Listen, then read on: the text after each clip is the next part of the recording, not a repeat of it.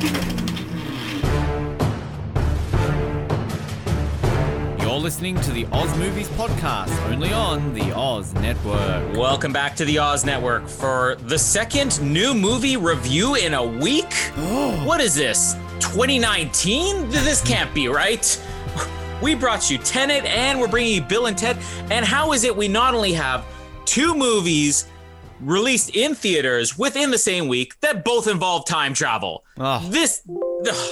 We are still living in another year because this is not 2020, but we're excited because we get to talk about a movie that we put a lot of effort into recapping about 2 weeks ago, Bill and Ted's Excellent Adventure, and almost no effort into bringing you a rerun of for Bill and Ted's Bogus Journey. But now you get a brand new review as we talk about Bill and Ted 3, aka Bill and Ted Face the Music, aka next to Star Wars, the sequel I've been most excited about in my entire life. And now is finally the time to see if it lives up to my expectations or if it lives up to Ben's zero expectations. So get ready. It's going to be a fun ride. My name is Colin, and what did you think of Boogie Down with Dr. D? And my name is Dennis Caleb McCoy. Yes!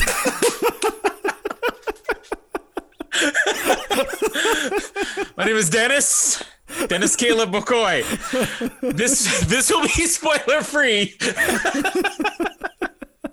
But we're just saying like that's all Dennis. We're saying. Yeah, spoiler free. All we're saying is Dennis Caleb McCoy. Ben, I'm going to let you go first. You bought Bill and Ted's Excellent Adventure. You've been Bill and Ted's Bogus Journey. You said, I think it was 48 hours ago when me, you, and Noah were talking about this movie, that you had zero expectations and you hadn't seen it yet. So at long last, what did you think of Bill and Ted Face the Music? I think I'm sitting at where I was like 48 hours ago. It's kind of like you didn't watch it. No, I did. I think. Lots happened this week, Colin. I guess it was fine. I mean, it wasn't amazing. It wasn't terrible. I think it was better than the second one. I will say that. There were definitely parts I enjoyed. There were definitely parts where I'm just going, okay, that's fine. I mean, I'm not as involved and invested in this franchise as you are. I don't think as Noah. Noah seems to be a fan of this franchise as well. So it's, I guess, I don't know if I'll ever watch this again. It did the trick. It was entertaining on a Saturday night to watch. I'm glad I didn't go and pay to see it on the big screen. I watched on a little screen. Whether or not that was legally or not, I'll let you be the judge. But yeah, it was fine, Colin. I don't know what else to say. It was fine, wasn't it? Yeah. Look, I've actually got a couple of reactions to this because I've seen the movie 3 times now. Now, the reason for seeing it 3 times, I did love this movie. I was going to love this movie, I think, no matter what. But I watched it streaming the first day it came out because for whatever reason, even though they bumped up the streaming date to, August 28th, they kept the theatrical release date as a Monday, which was weird. And I'm like, I'm not waiting another 3 days to watch this movie. So I watched it at about 6 a.m. by myself. I had the rental for 24 hours. Jamie needed to watch it, so I watched it again that night. And I had to see this at least once on the big screen. So I saw it again a couple days ago. And I will say that my first reaction, was, I love this movie.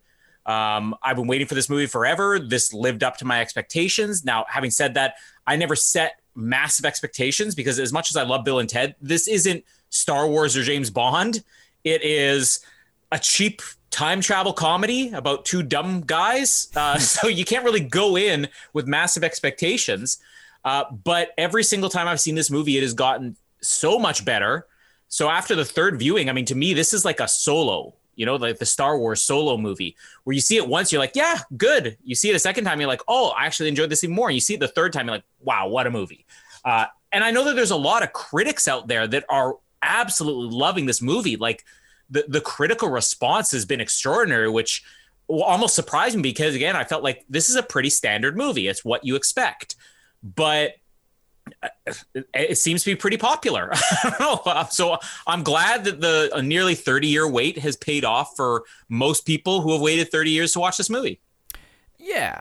I mean, I honestly, right now is the first time I'm actually even reading the reviews of it. Actually, I kind of I think I've mentioned on Tenet, or maybe I was mentioned to you off air, that I kind of avoided all reviews for everything that I was going to see. And I'm literally staring this right now the first time, what it got. And I think it's pretty standard. I mean, like, let's just say it as it is. 2020 again, kind of living up to just the, it's fine. It's maybe better than what people thought. I mean, we talked a lot about at the end of Bogus Journey that it kind of looked a bit like, say, like a Dumb and Dumber 2, where it was like, oh, what's it going to be? They look a bit old. This isn't what they were like as kids. And I think similar to Dumb and Dumber 2, it was better than I thought it was going to be. And I think it also retains a lot of the charm of the original 2. Yeah. And this is coming from someone who's only seen the original 2 once, and I've seen them in the last, couple of weeks. So, I've not watched these 500,000 times like you have, and other big fans of this franchise have. But there was just something about it that kind of worked. It felt a little closer to the first one than the second one to me as well. Mm-hmm. I think kind of the new characters were good. I like that element of sort of the musicians kind of going through time and collecting the musicians like they did sort of in the first one with the historical figures.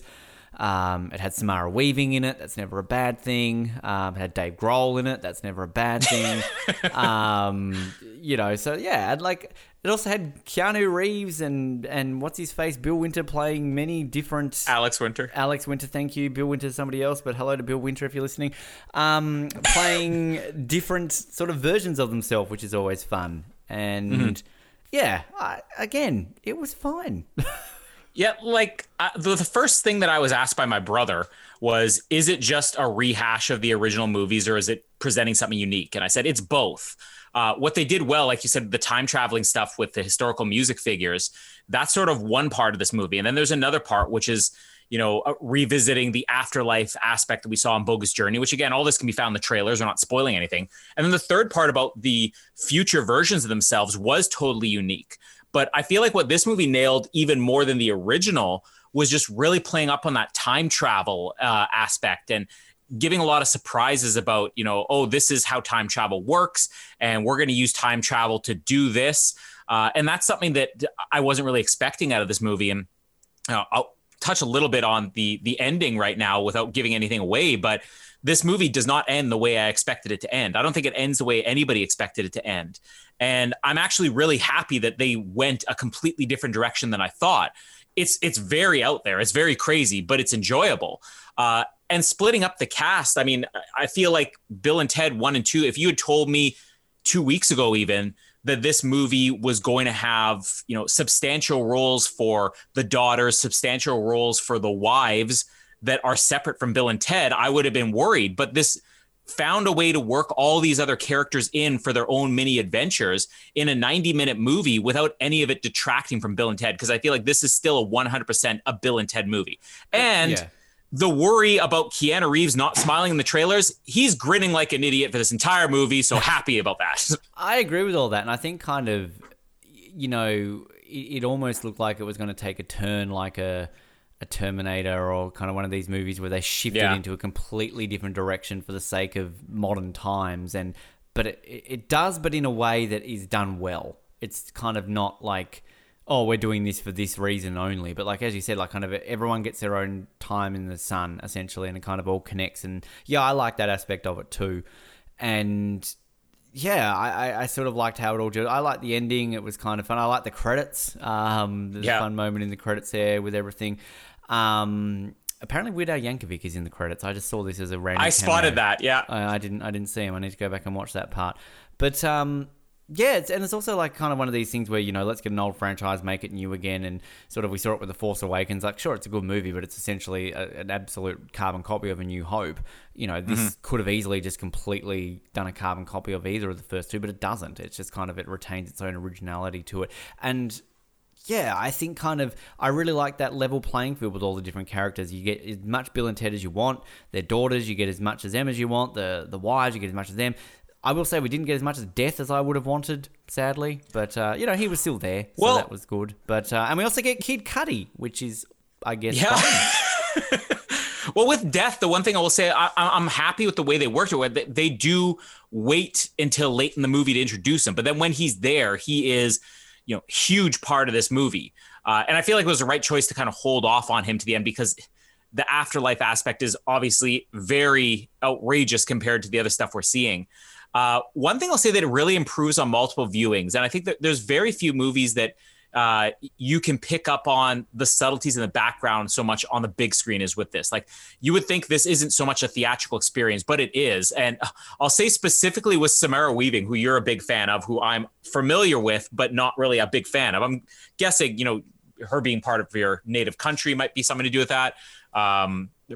But her facial acting is what Alex Winter and Keanu Reeves got. And I'm not saying anything against the other daughter, about Ted's daughter in this movie. She was good too, but Samara Weaving, the way that she incorporated just these ridiculous expressions, often when she's not even the main focus on screen, like every single time I've seen this movie, I'm more and more appreciative of her, where I'm like, I see like huge star potential with her. And I'm not saying I want to see a Bill and Ted Jr. movie, but she could carry it. Like, the first time I saw this movie, I'm like, yeah, she's pretty good. And then I see it again, and then I see it on a big screen and see how much great facial acting she can do and how brilliant of a comic actress she is for somebody who I guess is primarily known for horror movies. Really impressed me. Yeah, so Samara Weaving, when I was very much into Home and Away, she was on Home and Away for a long period of time. And, it doesn't take away from the fact, or doesn't help that a large portion of that time she spent in a bikini. So, that's which she's definitely not in this movie. No, she's not. But again, she's also related to the esteemed Hugo Weaving. She's his niece. So, it comes from good lineage. But I don't know, I always seem to like her. Home and Away is just one of these shows, as if anyone watches any form of soap opera, that you're going to like characters, you're going to hate characters. Kind of, there's never really an in-between. Like, I've talked a lot about how I hated Chris Hemsworth on Home and Away, but he's turned into somebody who's, like, really good. And Samara Weaving was somebody who I was kind of like, look, she's fine. Like, her character's, not annoying, and, she seems nice, and she's good to look at. Kind of all the boxes, I guess, ticked. But she was never one of these ones where it's kind of like, you were like, oh, is she going to go on to bigger things? Because everyone eventually leaves Home and Away and is all like, I'm going to go off and make it a career in Hollywood, and it's... 3% of the time worse. It's like when Margot Robbie became a thing. She was on Neighbours. And I remember when I was with Louise, she used to watch Neighbours, and I used to see Margot Robbie. And again, she was kind of like Samara Weaving, like, okay, she's good. She's fine. Her character's not annoying. She's good to look at, all those kind of things. And then when she makes it famous, you're like, okay, fair enough. Having said that, Margot Robbie a lot better than Samara Weaving on the acting stage, but still, Samara Weaving's got plenty of time to play Nancy Kerrigan in the Rebut movie to the Tonya. But I guess where I'm going with this, I like Samara Weaving. And her facial acting is great. Samara Weaving has these eyes. I think it's kind of like, let's use a Survivor reference here. It's like the Kim Spradlin eyes. You're kind of sucked in. And that is what it is to me about Samara Weaving, that you really are drawn to her by her face. And I think that you then pay attention to the facial acting. So, yeah, no, I agree with you. And the other daughter played by, I've never heard of her, Bridget Lundy Payne. I'm not familiar with her. She kind of did channel a lot of Keanu Reeves, though, I think. Yeah. I mean, she is Keanu Reeves' daughter. But I definitely got that, like, I guess her MO for her role would be act like Keanu Reeves. And I think she kind of pulled it off pretty well. Like, I think kind of, you believed that she was Keanu Reeves' daughter in the movie. Yeah. Yeah, and whereas I think with Samara Weaving, she made a more original character, even though it feels like it is Bill's daughter. Alex Winter, for a guy who hasn't acted in who knows how long, didn't miss one step in this movie. I mean, I feel like at some points I enjoyed him even more than Keanu Reeves, who's been acting forever. And it's funny because I don't watch the Ellen DeGeneres show, mostly because I'm opposed to the abuse backstage. I have boycotted that show since all of these revelations came out. Ellen, how could you? I believe to be nice to people, and you've let me down, Ellen. You've let me down. I will never watch Finding Nemo again. But there's the Kelly Clarkson show, which airs opposite Ellen DeGeneres here. Wait till the revelations come out about her show. Yeah, Oof. exactly. So Kelly Clarkson had on the cast of Bill and Ted, done as like a Zoom thing. And I watched it just because it was Bill and Ted. And Alex Winter on there, surprisingly, when they said about this movie being made, Keanu Reeves was the one who's like, yeah, as soon as they said they wanted to make this movie, I'm like, yeah, I'm down for it. And Alex Winter's like, I held out for a couple of years. Like, he did not want to do this. And it was simply because he wanted the movie to rest with the two movies. And then he's like, okay, the more that they start explaining to me, and then when I saw the script, I'm like, we have to make this movie. And I think one of the things that really sets this apart is, what would you do? The affection that Alex Winter and Keanu Reeves have in this movie for these characters, where it doesn't feel like they're phoning it in any way. It doesn't feel like they're just imitating what they did in the first movies. This is very much a movie addressing guys who are 50 years old who, why are we such losers? There's a lot of heart to this movie. And Alex Winter, especially, I think just impressed me because it's been so long since he's acted. But, you could tell everybody involved in this movie when you watch, the interviews. And then even when you watch this movie, like, everybody really got it and really cared about the finished product of this movie. Now, again, I'm not going out of my way and saying this is a brilliant movie. And I feel like there are some people, Noah seems to be one of them, who said he was kind of disappointed with the movie. And I always find it funny because the few people I've seen who said that they're disappointed with it were like, oh, it just didn't live up to my expectations. What expectations should you have going into a Bill and Ted movie? That's like saying, dude, where's my car 2? Oh, you know what? I had higher expectations. When's it happening? Sorry, you got me excited. Is that happening? Is Ashton is Sean back? Are we finally going to see Sean William Scott? It's been a while. Sean, where are you, Sean? Unless they get Jennifer Garner back, it's not worth happening. But True.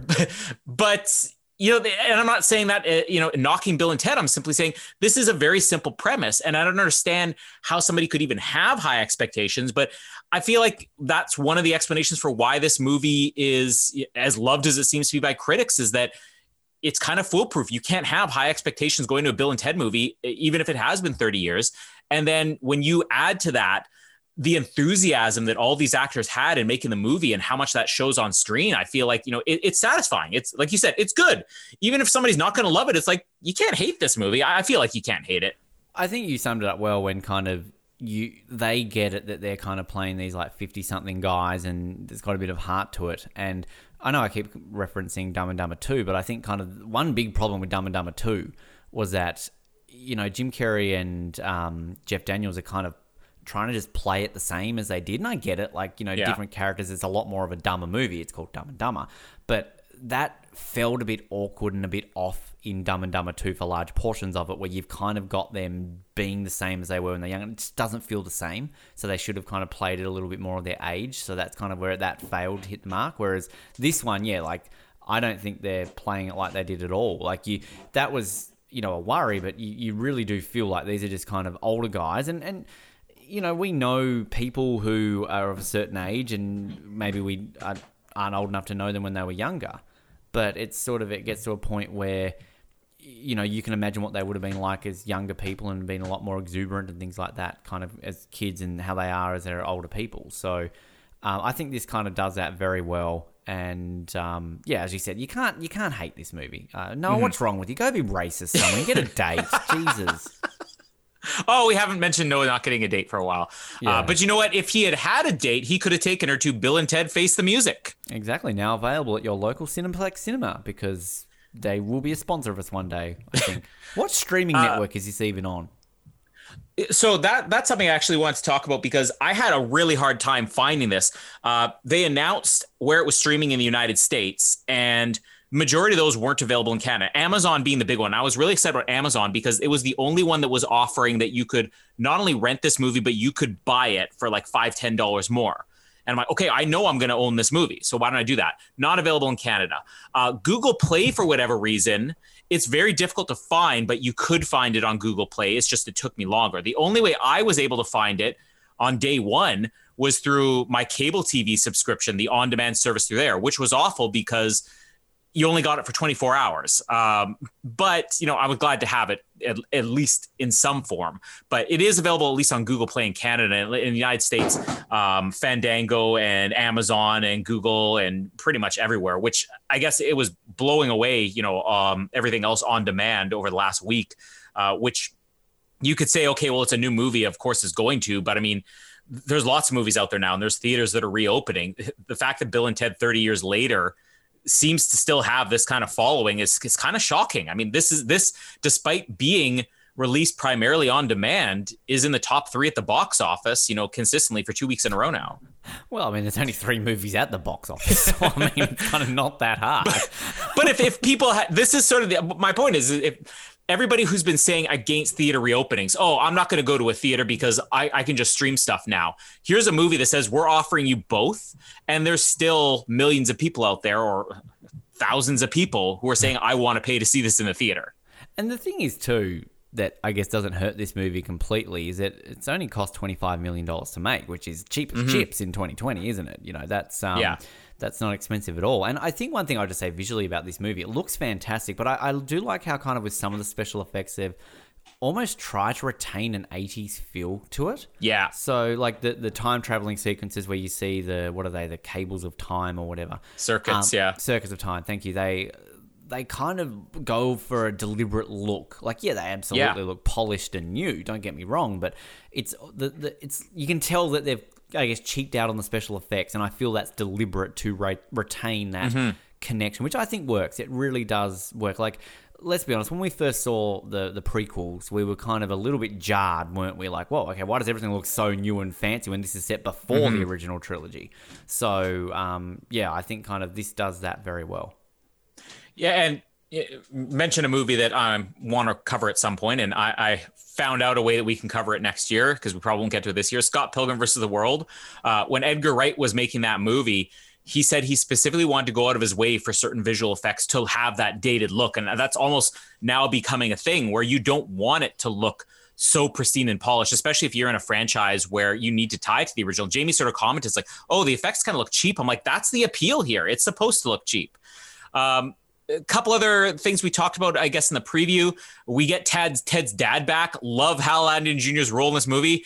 Feel free to come on the show anytime and discuss Bill and Ted with us, or feel free to reject us again, which works best for you. Can we please get that T-shirt up and running? I really want that T-shirt. Rejected by Hal Landon Jr.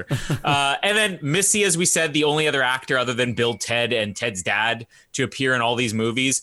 Does not disappoint with what everybody can pretty much expect her role is going to be in this movie. Definitely got a big laugh for me. And then, like we said, the wives were just, they were there. They don't have huge roles, but I feel like they brought a little bit of heart to movie. And then the historical, I didn't even know she was going to be in this movie, but there she is. She's amazing. I mean, even going back to Heroes, but you had Glee on there and everything. She really should be bigger than she is. Yeah. She's definitely one of those ones that's kind of, okay, so I can't remember the name of the actress, but you're definitely going to know who I'm talking about. In Jurassic World, in the control room, you know how there's the geeky guy who wears the original T-shirt and then he tries to hook up with the girl in the room? Yeah. You know exactly who I'm talking about. She's like in tons of things too and should be bigger because she's really good as well. She reminds me of Jayma May somehow. But they're two people that are good. They're good in everything they're in, and they should be bigger than they are. Make them both happen. That's the word of the day today is good, just in case people are keeping They're good. All They're right? good. They're not this Renee movie Russo, is good. But they're also not Amanda Peet. So, exactly. They're somewhere in the middle. And then the future stuff like Holland Taylor, and I'm not going to spoil it too much, but there is one character in this movie, which we may have already dropped the name of. We won't spoil it because it's the star of this movie. I love her. I love her. Yeah. Who are you talking about? Kristen Schaal? No? Oh, no, I was talking about somebody else. I was talking about, let's just call it her ex. Oh, right. Okay. Yeah. No, they're good, but I also love Kristen Schaal. I love her. Yeah. No, I mean, everybody's great in this movie. And for a 90-minute movie, to be able to cram as many characters in, also very much like Excellent Adventure, where we were talking about, who's the favorite historical figure? Is it Napoleon? Is it Joan of Arc? Is it Genghis Khan? Everybody gets a great moment in the movie. And then the ending, which, again, completely different than what I expected it to be. It's a firm conclusion to the series. I mean, I doubt they're going to be making a Bill and Ted 4 now. Maybe they could figure out a way to do it. But absolutely love the ending. And the soundtrack, only other thing I want to mention, one negative review I found was basically saying the soundtrack should be more prominent in this movie. And I can kind of agree with that because I've listened to this soundtrack to death. It's actually a really good soundtrack if you listen to it. But almost none of the music is present in the movie. It's a lot of like background music here or there and, a 10-second clip playing. I definitely expected more music to be a part of this movie. But if anybody has a chance, go out of your way and actually listen to the soundtrack because it is quite good. I like the ending song. That's what I can say. One thing quickly, I just quickly mentioned on the cast as well, again, without spoiling it, but there is a certain character in this movie that you liked in one of the first two movies. Not the same actor, but were you excited to see the reappearance of that character? I was, although with no similarities to the way that character was presented, it felt off to me. So I'm still digesting that because I would have written this differently. There would have been a lot more, hey, stuff like that in there. But yeah, what we about do get Kid Cudi though. Kid Cudi, I mean, come on. It's a clever way to do it. Like we mentioned, bringing real people in here, not just like, okay, we have Queen Elizabeth and we have Jimi Hendrix and Louis Armstrong, but bringing actual modern day famous musicians in this movie, and him being in it, he has the biggest role in this movie, playing a version of himself. But I just love the hilarity of playing this totally ridiculous, over the top version of himself. I mean, you say famous. I mean, he's Kid Cudi. I mean, he had one good song. He did another with Rihanna, didn't he? And then kind of the few others are kind of, I guess, if you're fans of him, I've known. Again, Kid Cudi is the Bill and Ted Face of music of the musician world. Like, he's there, he's good. I'm nothing against Kid Cudi, but I mean, it's not like they got Madonna or Lady Gaga or someone like that, or Rihanna. But the one thing, it actually, you know what it reminded me a lot of? It reminded me a lot of Zoolander with Billy Zane. Just how they just kept referring to him by his full name, just like in Zoolander. It's like, listen to your friend Billy Zane. He's a cool dude. Fuck, I love that. Yeah, they're always referring to him as Kid Cudi in this. Yeah, that's just, they refer to him as his full name, which I think is hilarious. So, yeah. Just before we get to the review here, I'm just going to sort of add to mine. This really is something that improves on multiple viewings, which I was surprised at because I thought, okay, I'll see this, it'll be good, and then won't get anything else from it. But I think I appreciate all the time travel stuff. Did you like the time travel, the way that it was using? Because I think that was the one thing that you were a really big fan of in the first two movies, even with Bogus Journey, which you actually binned, was how they incorporated time travel and, we're going to do this and that will affect this and paradoxes and all that. The thing that I liked about those two is kind of, time travel movies are a very complex thing. We always know that there's so many ins and outs, where it's just like the first two just didn't really seem to give a shit and kind of just, it's just like, come along with the journey. It's like the Austin Powers scene when kind of they talk about going time travel and that kind of Basil Exhibition stares in the camera. It's like, just go along with it, okay? And like winks at the camera or whatever it is. I feel this did kind of complicate it a little bit more because there were kind of a few moments when they were going over paradoxes and things and they got to go to a certain point in time. Like, I felt they did make it a little bit more complicated than the first two, which I was a bit like, But at the same time, kind of you forget about it pretty quickly and then kind of, it is kind of check your brain at the door and just believe that this is what's going to happen. So I kind of liked that aspect, but I don't feel it did it as well as the first two. That's maybe one detractor for it. But other than that, one thing I think I just quickly add on that, though, is I don't know if it was you or Noah said in our group chat that they could have played up a little bit more to the musicians, going through time a little bit more. Cause that was Noah coming from the musician who wanted more musicians in the movie. He's just jealous that he didn't get Kid Cudi's role. Yeah, exactly. Where was the Fatty Essa cameo? But no, I agree with him. I think they could have played that up a little bit more. Like let's get some other famous musicians to interact because we got a lot more historical figures in the first one. So, but I mean, what we did get, like Jimi Hendrix, Louis Armstrong, kind of Mozart. It was kind of funny. So yeah, Mozart was hilarious. I love the Mozart stuff. Yeah. So what are you gonna do with this? I mean, I'm. It's pretty obvious I'm buying this movie, but I genuinely, I'm not saying that I went into this with expectations where I'm like, I'm going to love it no matter what. I figured I would like it no matter what. And I really did enjoy this movie, so I'm definitely buying it. I feel I'm going to complete the trilogy with a trilogy of our ratings. I bought Excellent Adventure. I binned Bogus Journey, so I'm going to rent Face the Music. Again, it's fine. I don't think I would rush out of my way to watch this anytime soon. I'm going to say this in the nicest way possible, and a beloved franchise that you love, it's probably feel the same for the entire Bill and Ted franchise. I like the first one, don't get me wrong, but I mean, it's not like Back to the Future where I almost feel like I have to watch it every year. You know what I mean? It's kind of just, it's not something that I've completely fallen in love with. So Yeah, it's fine. It's a rent for me. Just wait until you see the live action TV series, which I've now seen. You did explain that to me, and clearly would hold up very well in 2020, it seems. No, it would not. So Bill and Ted Face the Music done. Tenet done. Our next review is probably going to be Wonder Woman, I'm thinking, right? Oh, Mulan. Aren't we going to rush out and we've Mulan. got it? I mean, if we find the time to do Mulan, we can do that. Yeah, so I guess Mulan is technically our next one, which should be coming soon, I'm hoping. And then Wonder Woman after that, which will tie into Justice League month part 2. As we're going to be starting it, hopefully in the next week, we're going to start with Justice League, and then Aquaman, and then Shazam, and then Birds of Prey. Which we talked this up so much in Tenet.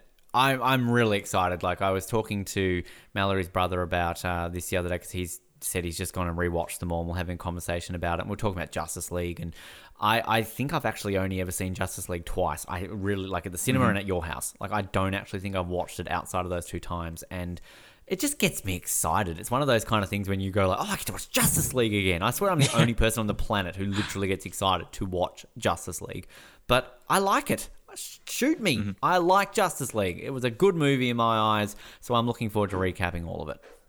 It is a fun movie. I think I ranked it somewhere in the middle of the DC movies when it came out, but I'm interested to see where it would be now. So other than that, we don't really have much else coming out, do we? I don't know. How's that show you guys do about the Total cartoons? Drama? Okay, so you didn't hear that part. Let me repeat. I don't listen. There was a fly on the wall. I was distracted. The Total Drama Island season's almost done. The season finished, but there's like a one-off episode that's included as kind of a finale of season 1, lead into season 2 Total Drama Action. So we will be covering that this week, which I have a surprise walk-on cameo on for about 10 minutes as I was driving to work. So you're going to hear Pierce Brosnan? My vehicle. No, me. Sorry. But that's mostly a Rossi and Jared episode, although I do appear on it. And then we're going to recap the whole season and eventually do Total Drama Action. And maybe Ben and I will start Scream Queens one of these days. We'll get there. Just like we'll finish Lost one day. Yeah, exactly. We'll bring Noah back. We're going to go back, Noah. We've got to go back. If Noah wasn't so dating, he'd be able to cover Lost right now. That's the real issue. He's being racist. He just realized that there's actually black people in Lost, so he doesn't want to do it. Oh, no. So stay tuned for more stuff from the Oz Network. My name is Colin, and hopeless dying breath. And my name is Ben, and excellent. Thanks for downloading this episode of the Oz Network. Make sure you never miss an episode by subscribing to the podcast via Apple Podcasts, Spotify, Stitcher, Google Podcasts, or by copying our RSS feed into your preferred podcast provider. And while you're there, please drop us a rating and leave us some feedback. You can also be sure to stay up to date with all the latest episodes and happenings from the show, as well as finding out how you can get involved in upcoming episodes by following our social media pages on Facebook, Twitter, and Instagram, as well as getting everything you need under one roof at theoznetwork.net. Thanks again for listening, and we'll speak to you next time.